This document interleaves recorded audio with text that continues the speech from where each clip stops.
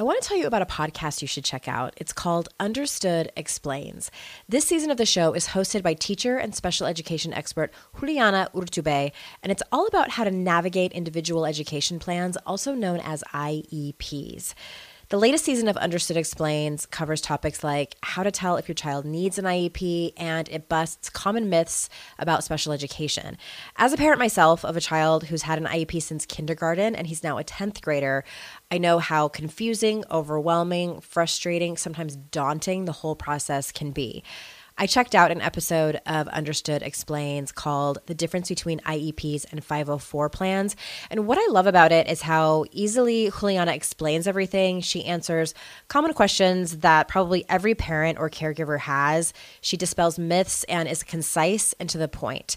To listen to Understood Explains, search for Understood Explains in your podcast app. That's Understood Explains. And there's a direct link in the show notes if you need it.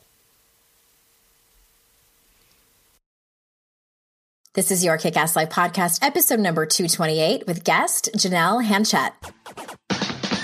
This is the Your Kick-Ass Life podcast with Andrea Owen, a no BS guide to self-help and badassery. Because ladies, let's face it, life's too short for it to not kick ass. And here's your host, the girl who serves it up straight with a side of crazy, Andrea Owen. Hey there, ass kickers. Welcome to another episode of the podcast. I am so glad that you are here. I hope you're having a fantastic day.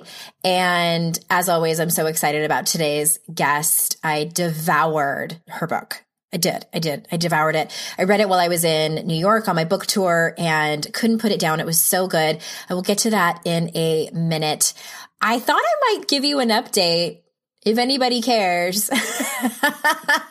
No, I do have a lesson around all of this update/story. So some of you might have heard me mention that I am training for a sprint triathlon. For those of you that don't know what that distance looks like, it is a half-a-mile swim in a lake, and then we get on a bike and we bike. I think this one is 12 miles. It might be 14 and a half. There's two different routes you can go on a mountain trail or on the road. And one is 14 and a half and one is 12. And I can't remember which is which. And then after that, you run for 3.1 miles. Don't forget the 0.1. It counts. So I have done 3 of them in the past. I think I did my first one around 2010. And then I did a couple after that. But I haven't done one since I think my last one was 2012 or 2013. So it's been a minute. And as I was talking about in the episodes that I did with my friend Kate Anthony a few episodes back, I haven't worked out in like 2 years. I did some workouts here and there, and there was a reason, which I won't get into. You have to go back and listen to those episodes I did with Kate on body image and all of that stuff. But I am back, and I think we're in our 5th or 6th week of a 12-week training. And when I say we, I signed up at my gym. We're members of the YMCA. It's my son is on the swim team there, so we're members. And I happened to walk by this flyer hanging on the wall, and I read it, and it was like, try at the Y. And so clever. And it was basically one of the spinning instructors is an Ironman triathlete, and he was running this training group. And, you know, the triathlon, you sign up for the triathlon on June 9th, I think it is. And we all train together. I think he has it all structured. And I was like, okay, I'll do this. And so I paid the money and I signed up, and I was like, oh my God, this guy is not fucking around. This was not what I was expecting. And my friend, Ella, over on the On Air with Ella podcast, she was like, you signed up for a training program with an Ironman triathlete. What were you expecting him to just like say, oh, just go and swim a few laps and then, you know, run a little bit on the treadmill? No. It's very structured. And anyway, on Saturday mornings, very early in the morning, we all as a group, and when I say it's a group, it's like 4 or 5 of us, we ride together. And I don't have a road bike because I don't really like cycling. Why would I have a road bike? But my friend Ella said, you can borrow my mountain bike. And I was like, okay. So you guys, there's a big difference, I guess, between road bikes and mountain bikes. Like mountain bikes are for mountain biking, like on the trails in the dirt. all of that fun stuff. So when you're riding on the road, it's hard because of the way the tires are, and it's more challenging. So here I am on this freaking mountain bike with all of these dudes who have their like fancy ass road bikes, and I show up and also it's like 6:30 in the morning. We've gone twice now. And actually the first week we went, I didn't have the bike yet from my friend. And so I borrowed Mike as our coach. His wife has a hybrid. And so that wasn't that hard to ride. But then 2 weeks later, I rode with Elizabeth's bike, Ella. Her name's Ella. And oh my God. And it was the day before I started my period. So y'all know what that feels like. My energy is like in the shitter. It was 6:30 in the morning. I had people over the night before, and so I didn't get as much sleep as I usually do. And I was like, you have got to be kidding me. I made it though. It was hard. There was some complaining that was happening. I made it. I did the whole thing. They had to like double back and come and get me a few times. But I have to say the guys, they're awesome. And, all right. So here's the moral of my story. The moral of my story is not like, yay, look at how hard it was for me and I did it. The reason back in 2010 that I signed up for that sprint triathlon was because of my phobia, my drain phobia. A lot of you guys, I was talking about it on my Instagram stories. I am afraid of drains. I also don't like open water. I don't know what's underneath there. It's the uncertainty of it. I don't know what kind of creature from the bottom is going to come up and try to nibble on my toes. I also don't know. The hair stands up on the back of my neck just talking about it. So I did it because I was scared. I did it because I'm like, okay, I can go out there in the water with all those people and it's safe. It's like this, it's all organized and everything. That's how I'm going to overcome my fear. And also, like swimming and then biking and then running. That's kind of badass. Like who does that? And that's what I wanted to do. So that's the reason I wrote a blog post about it 1,000,000 years ago. And that's why I did it. That's really why I signed up. And then I actually liked it. So the whole point of my story is about stepping out of your comfort zone. What is something that you've thought about doing, or what is something that you're afraid of, that an action you can take that would push you through that fear, that would push you through that comfort zone? Because 10 years ago, if somebody would have been like, yeah, you're going to be on your 4th triathlon, I would have been like, really? I don't want to swim in a lake. I don't even like looking over the dock. And you want me to go swim in the lake? No, I'm not in a submarine.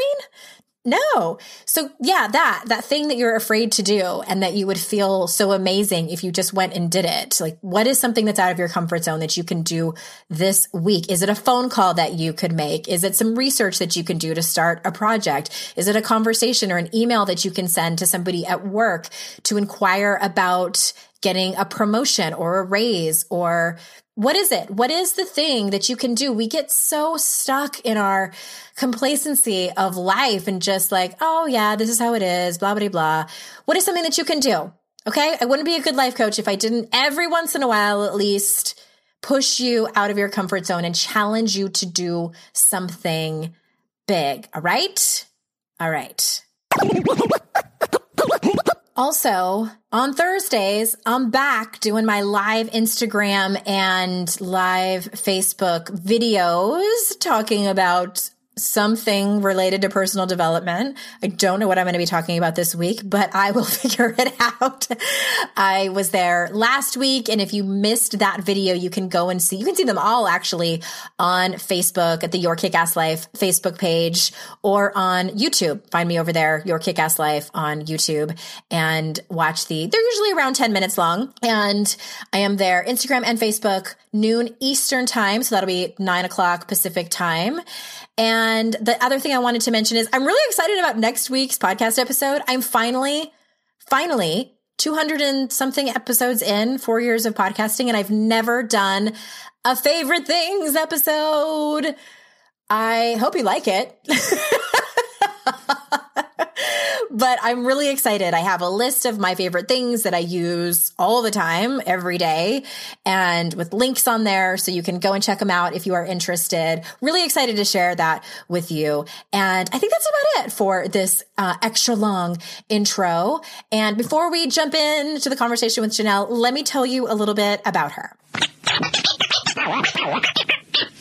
Janelle Hanchett created the website Renegade Mothering in 2011 because she needed to know if the rest of the mothering world was crazy or she was.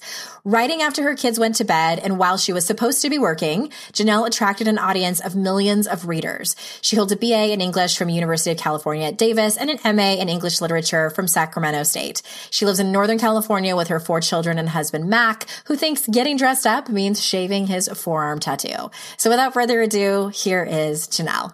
Janelle, thank you so much for being here. Hi, thank you. I think we're both a little bit under the weather. You mentioned you had allergies and I am like all gross and phlegmy. So forgive me if I sound like a different person. And I am just really excited to have you. So you and we met on the internet, as you know, many people do.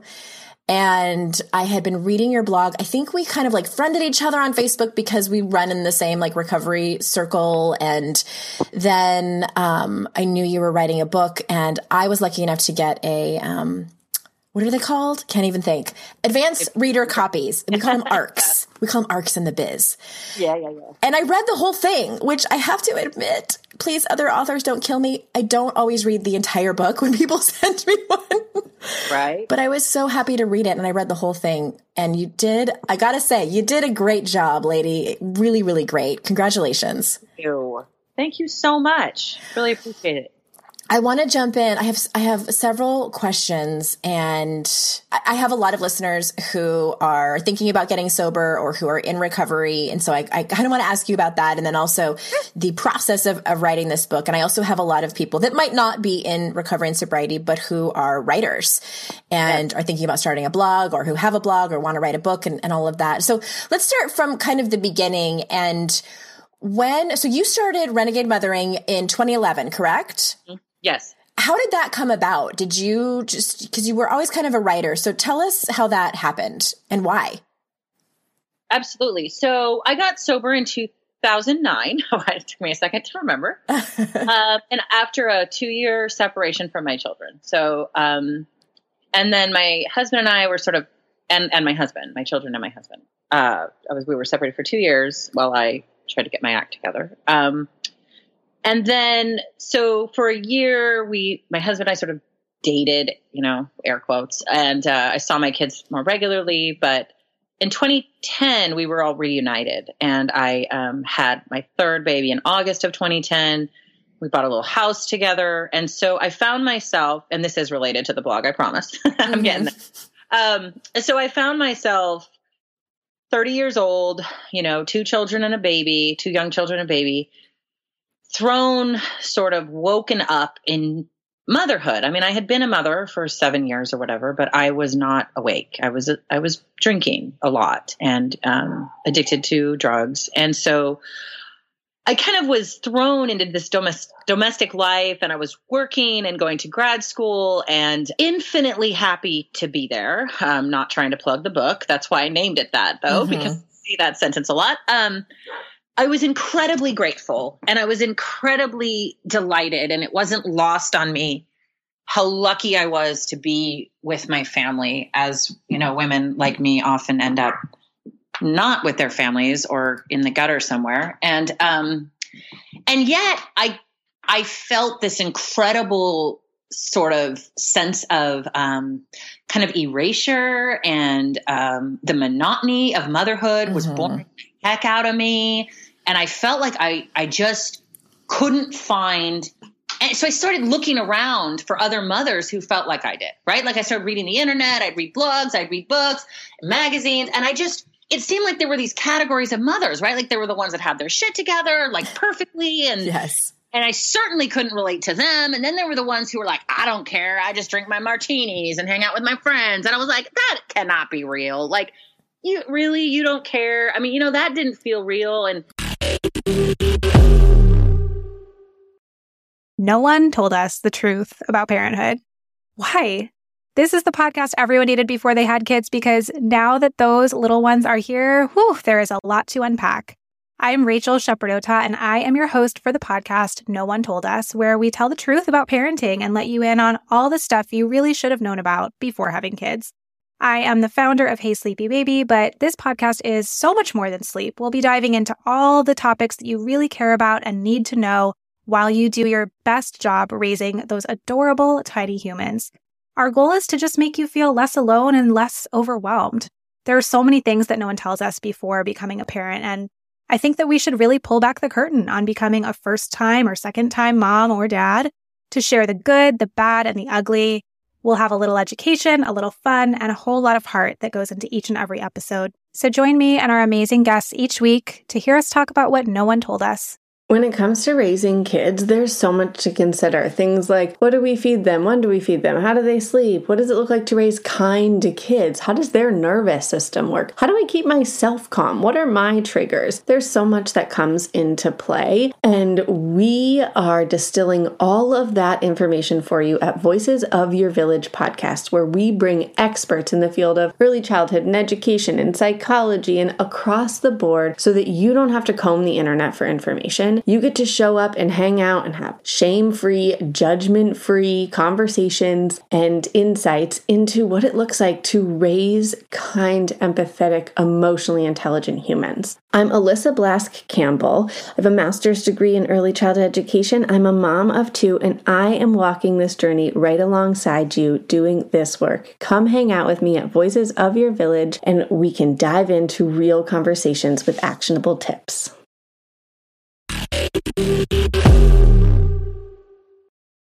And I'd read these books about parenting, and then I'd try to implement them, and then I'd forget about it or just fail, flatly fail.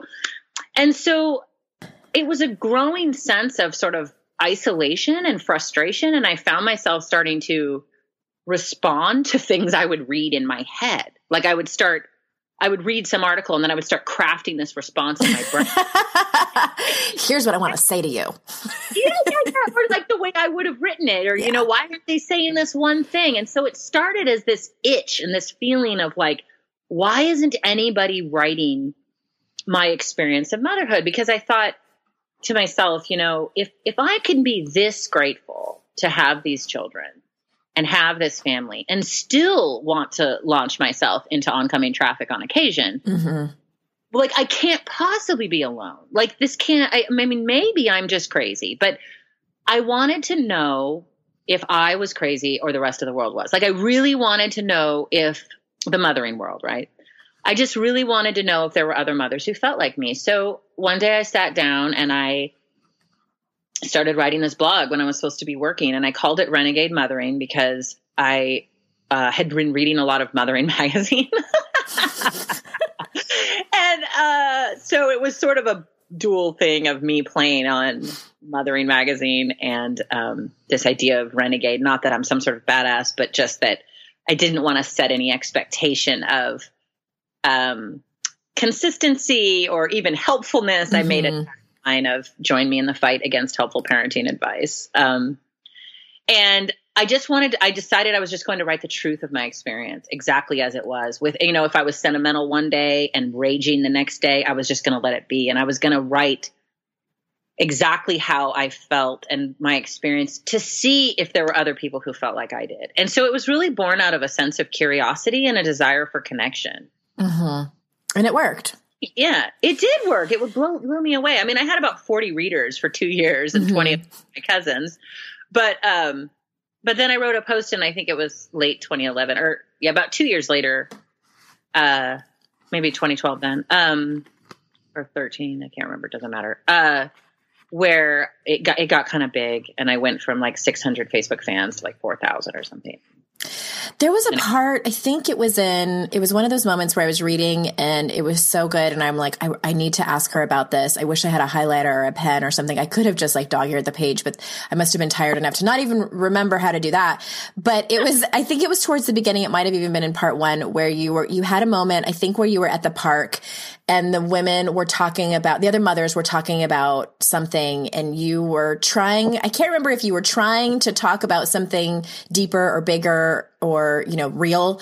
And you kind of went off in the book in this diatribe about like, why aren't you talking about this? And it was like all the things that are so fucking hard about parenting and marriage and having your shit together and just adulting. Do you know what part I'm talking about? I kind of hate it when people ask me this about my book. No, I do. Absolutely. Yeah. It's actually in part 3. It's like the beginning of part 3. Yeah. Oh, okay. I was totally wrong. No, you're fine. It's totally fine. Oh, wait, you don't have the entire thing memorized? I know. I don't expect you to either, but it was just, it struck me so much. And so can you kind of tell, oh, wait, maybe I did dog ear it. Hang on. I did. You're amazing. It's on page 211. Right. Okay. I'm going to read it. And I quote, I knew the game. I knew we were supposed to not talk about whose partner was the best and the wealthiest, whose preschooler was the smartest, and whose baby was the most advanced, but I couldn't play. I tried a few hundred times, but eventually I focused on getting it over with by saying something like, yeah, my son is 3 and barely talks, or my daughter refers to her vagina as a wiener shooter. You win. Your kid is smarter, the end. And yes, you have more money, and yes, more education, and your baby. I know, your baby crawled at 3 months and talked at 6 months and slept through the night at 12 minutes. What a miracle. Must be super genetic. Now, can we just hang out? I'm bored. Can we talk about the way these kids give and suck life by the minute, day by day, and how sometimes you're sure you've ruined your life through the reproductive process, but 5 minutes later you're in tears as you pack the newborn clothes into the giveaway box. The way the years mock you with their passing, lull you into the safety and surety and vague comfort of knowing your children will always be small until you realize it will soon be over.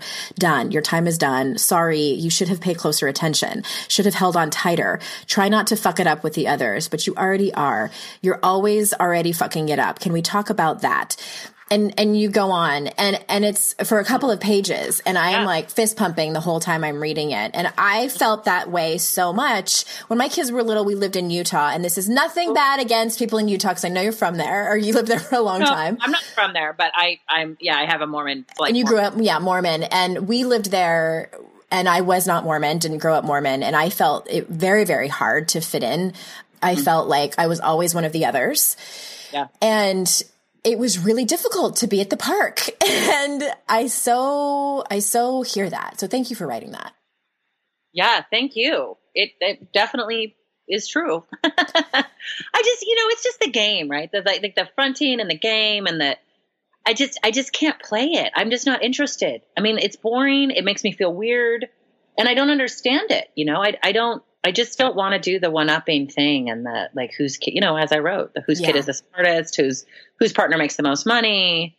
It's just like, okay, you win. Can we just be real with each other? Because this is boring. That's so fascinating to me as someone who is a self-help person. And I'm always kind of in the background, wondering what's going on with that person. I make up, and again, I don't have a crystal ball. I don't know, but I think that those are little bids for connection, that people are trying to connect with one another, but they're so, I saw a really, I know, so cliche. I saw a quote on Instagram the other day that said, pain passes through families until somebody finally is ready to feel it. And I feel like those of us who can't play that game, like you just described, are the people who are ready to feel it. And we're trying to feel it with other people who are not that person. Right.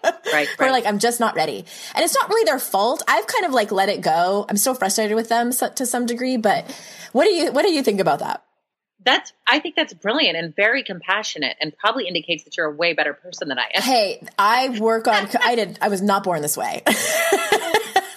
And honestly, Andrea, I'm really, really a friendly person. I don't walk around the park going, if we're not going to talk about real shit, fuck off. That's ridiculous.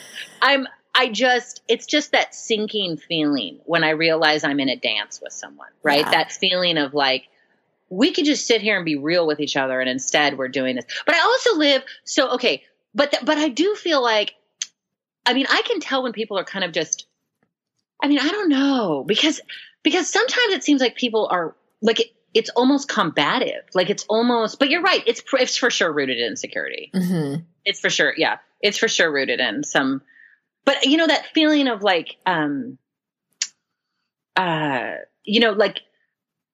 we just met and I have to prove myself to you. Yeah. That's a very difficult feeling for me to to handle, because You mean when somebody else is doing that to you?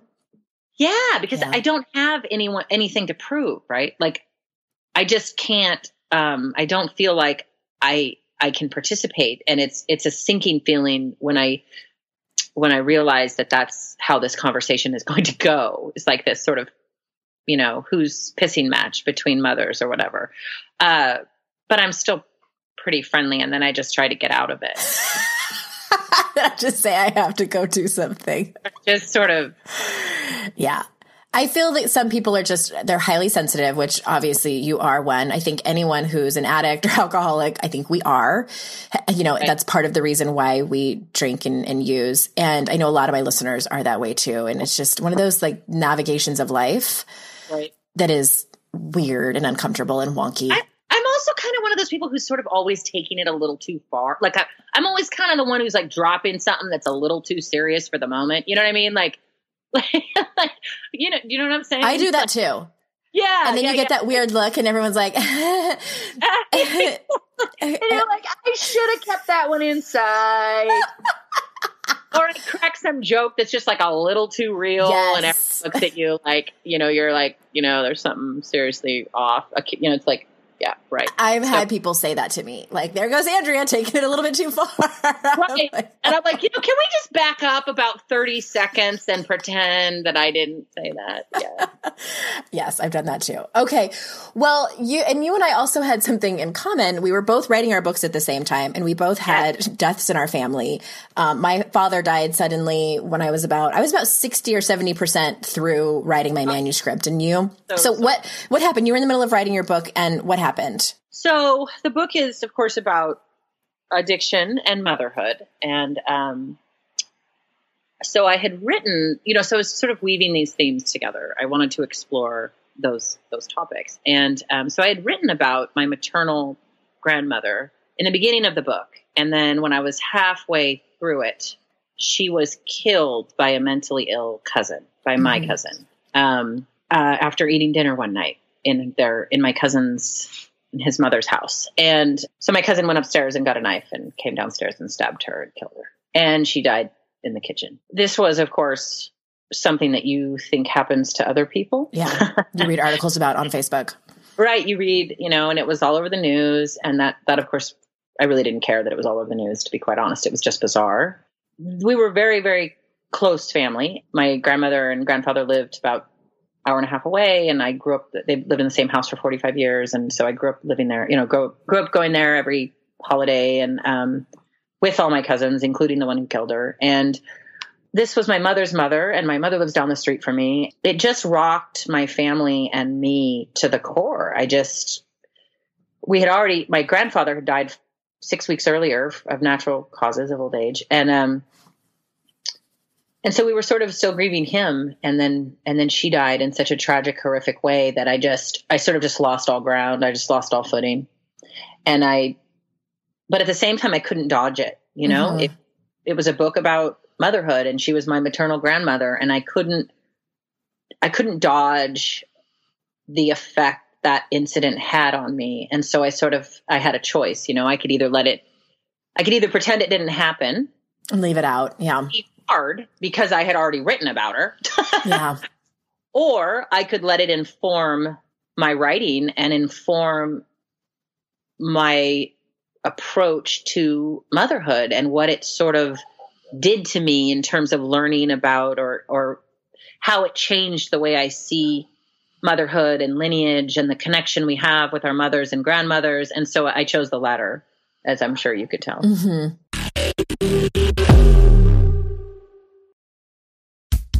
Oh, hey, everybody. It's us, Blair and Molly, your old pals from Toddler Purgatory. Two moms who are also actors, who are also creative beings, who sometimes feel stuck. And now we're back with a whole new podcast about unsticking it, launching in January. What happens when life gets in the way of our creativity instead of nourishing it? We talk to all sorts of guests about how to break through the mucky, gluey, sticky wall that can get between you and your creativity. We hear about their journeys, their successes, their challenges, and even their bougie coffee shop orders. So, join us, won't you, as we deep dive into how to unstick ourselves from the life gunk that can get in the way of our creative freedom. Get out of there, life gunk. Let us help you get back to your best creative self. Look for Unsticking It with Blair and Molly, wherever you listen to podcasts, starting in January. Unsticking It with Blair and Molly, because sometimes life sucks. Unsticking it. Hey there, I'm Debbie Reber, the founder of Tilt Parenting and the author of the book Differently Wired. The mission of Tilt is to change the way neurodivergence, whether that's having a learning disability, having ADHD, being gifted, autistic, or some combination of all of the above, is perceived and experienced so differently wired kids and the parents like us raising them can truly thrive. On the Tilt Parenting podcast, I get to talk with authors, therapists, educators, and parenting experts who are committed to this mission. I ask the questions my listeners are most curious about when it comes to supporting our kids. And in turn, my guests share strategies for challenges, out-of-the-box ideas for navigating school, best practices for therapies, tips for advocating, and so many thoughtful insights on what it really takes to help our kids grow up feeling seen and respected so they can create awesome lives for themselves. I know that raising a differently wired kid can feel overwhelming and isolating, but I promise you, you are not alone, and it can feel so much better. If you're on this parenting journey, come listen to Tilt Parenting. Together, we can shift this paradigm and show up for our exceptional kids with hope, possibility, and joy. Yeah, that was my second part of the question is how did it change? Did it change anything about the angle of the book or the content or anything? Yeah, it did because it happened so I didn't have much time to process it. She died in December and my final manuscript was due, I believe, in August the following year. So, 7 or 8 months later. But what it did was it really drove home for me. I mean, as I wrote in the book, I was sitting on the beach. I went to the ocean for a few days by myself. I have to be alone a lot to deal with things. So I found myself on this beach writing in Santa Cruz, writing in my journal. And I was just reflecting on my one grandmother who passed away when I was still drinking, and I didn't visit her when she died. And that killed me. And then this grandmother taken from us in this way. And I just felt so much anger. And I kept writing, "We remain in the blood of our mother," because I felt like all I had from those women was our blood and our sort of primal, deep bodily connection. And that has to be enough. And it sort of really, and that's, how I don't want to end it. I don't want to spoil anything, but you can see through the end of the book that became sort of all I was really saying, that we can't dodge who we are and we don't necessarily become these perfect versions of ourselves. And both as daughters and children and as mothers, what we have is this blood between us. And ultimately that kind of has to be enough. And I think it is enough. And I don't have grandiose I didn't have a neatly wrapped package, but that was, I was never going to write that, but it was particularly robbed from me when that happened. It was particularly clarified that this topic of motherhood was not going to be wrapped up and delivered in some beautiful ribbon package because of what happened to my grandmother and the way that I felt of, one of the feelings that I had that was quite powerful was, is this how it fucking ends? Of your whole life to your children, to your family. And then you die. Yeah. In such a tragic way too, at the hands of one of your grandchildren. Yeah, at the hands of one of the people who loved you and you loved. And of course he was mentally ill. That's a whole nother topic, but it's just the reality. And that brings up a lot of questions about living life when you get it and making sure you establish yourself now and declare yourself, while you are alive, and not disappear. And I'm saying my grandmother did. These were the things that brought up for me. Yeah. Wow. I mean, I'm of course so incredibly sorry that happened to you. And of course I'm watching it all play out on social media and and then reading about it, how does one cope with that? And we never can kind of prepare ourselves for things like that. And I think especially, maybe not especially, but uniquely as addicts and alcoholics, we carry this interesting thing, like, will this break me? Which, speaking of, okay, so I'm curious about, because the story really is the story, your addiction story. And one of the things I love about it, and you've written about this before, I think on your blog, I hope I'm not confusing you with some other blogger, but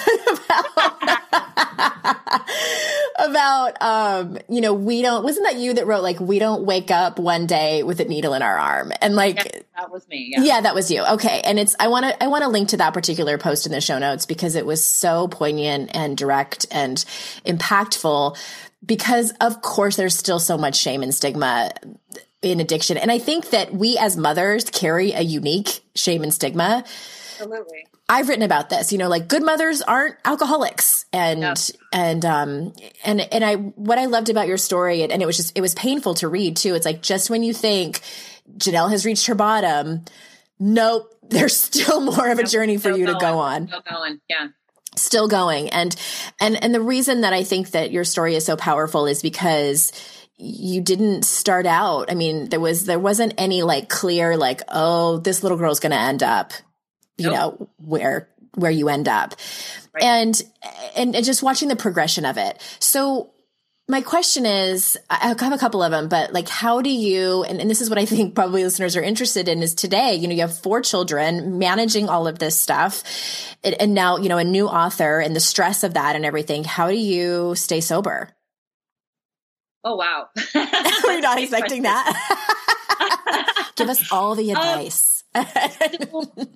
Yeah, it's the same way I've stayed sober for 9 years through the murder. That was the first time in sobriety where I thought it might take me out, just because I know that for me as an alcoholic, to drink is to die. It's to lose everything of value in my life, and not material, although that's also true, but my family and things that mean anything to me.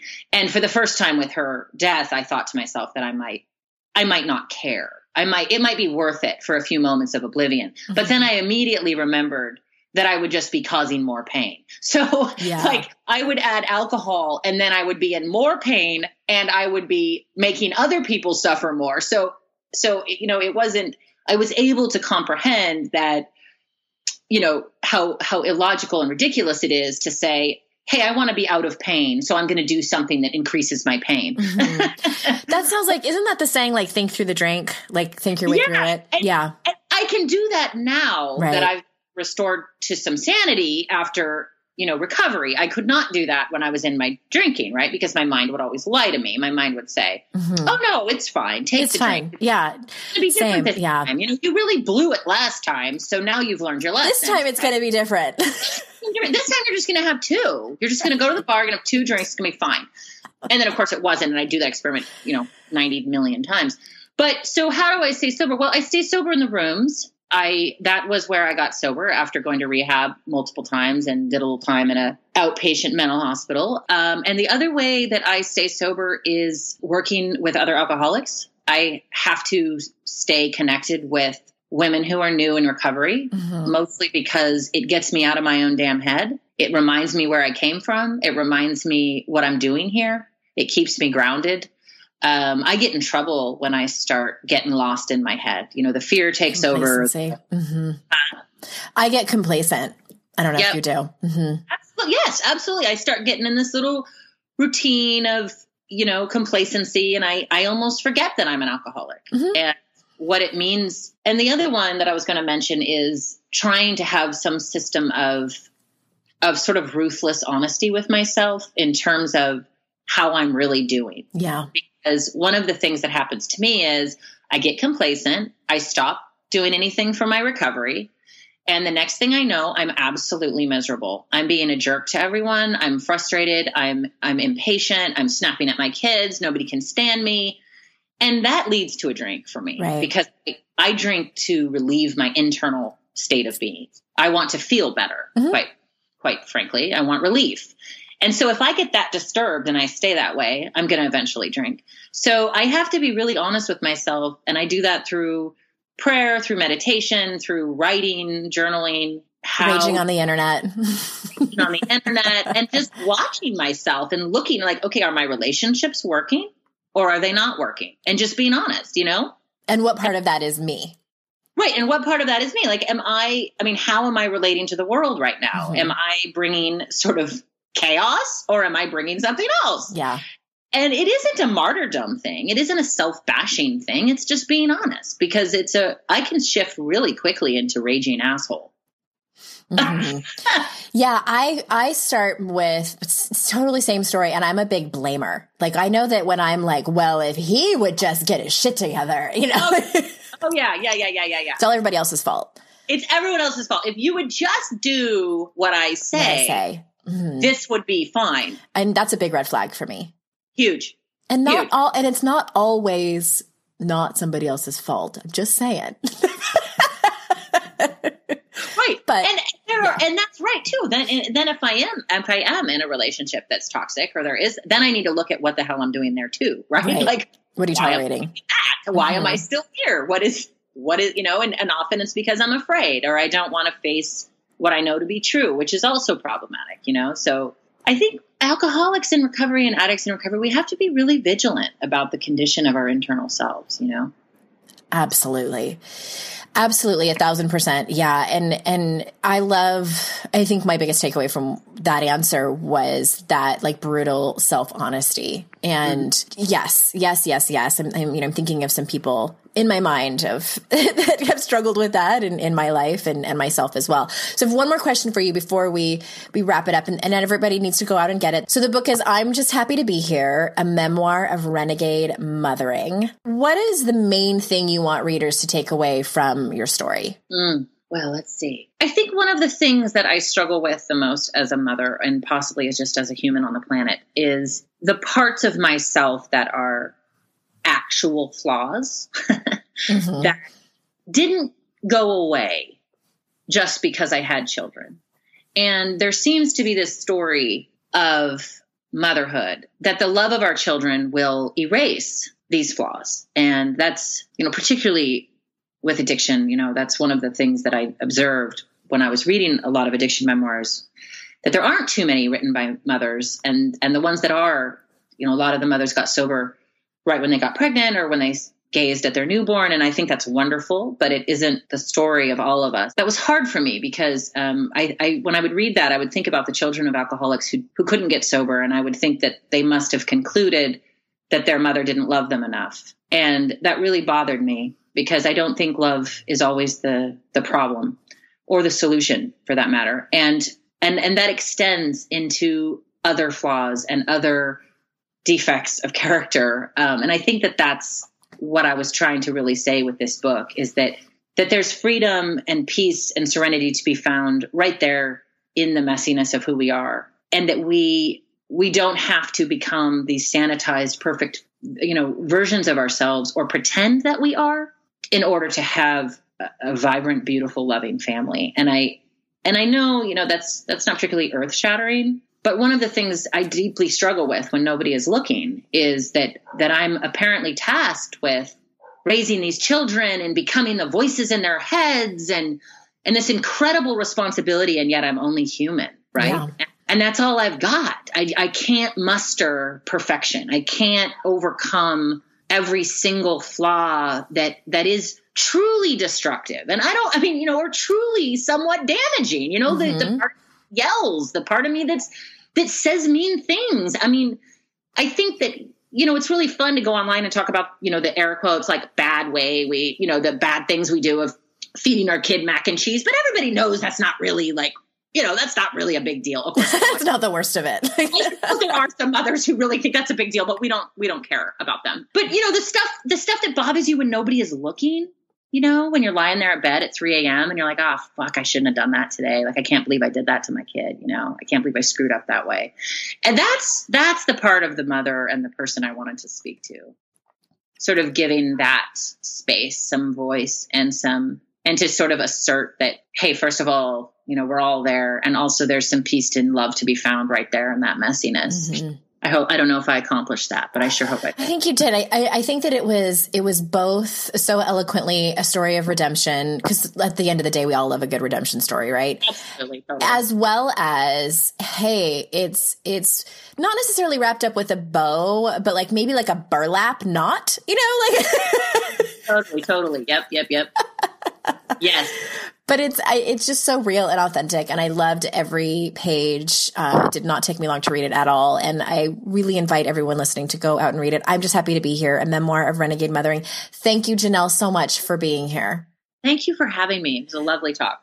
And everyone, as always, thank you so much for spending your time with us today. I'm always so grateful that you take the time to come on over and have a listen. And until next time, I will see you all out in cyberspace. Bye-bye.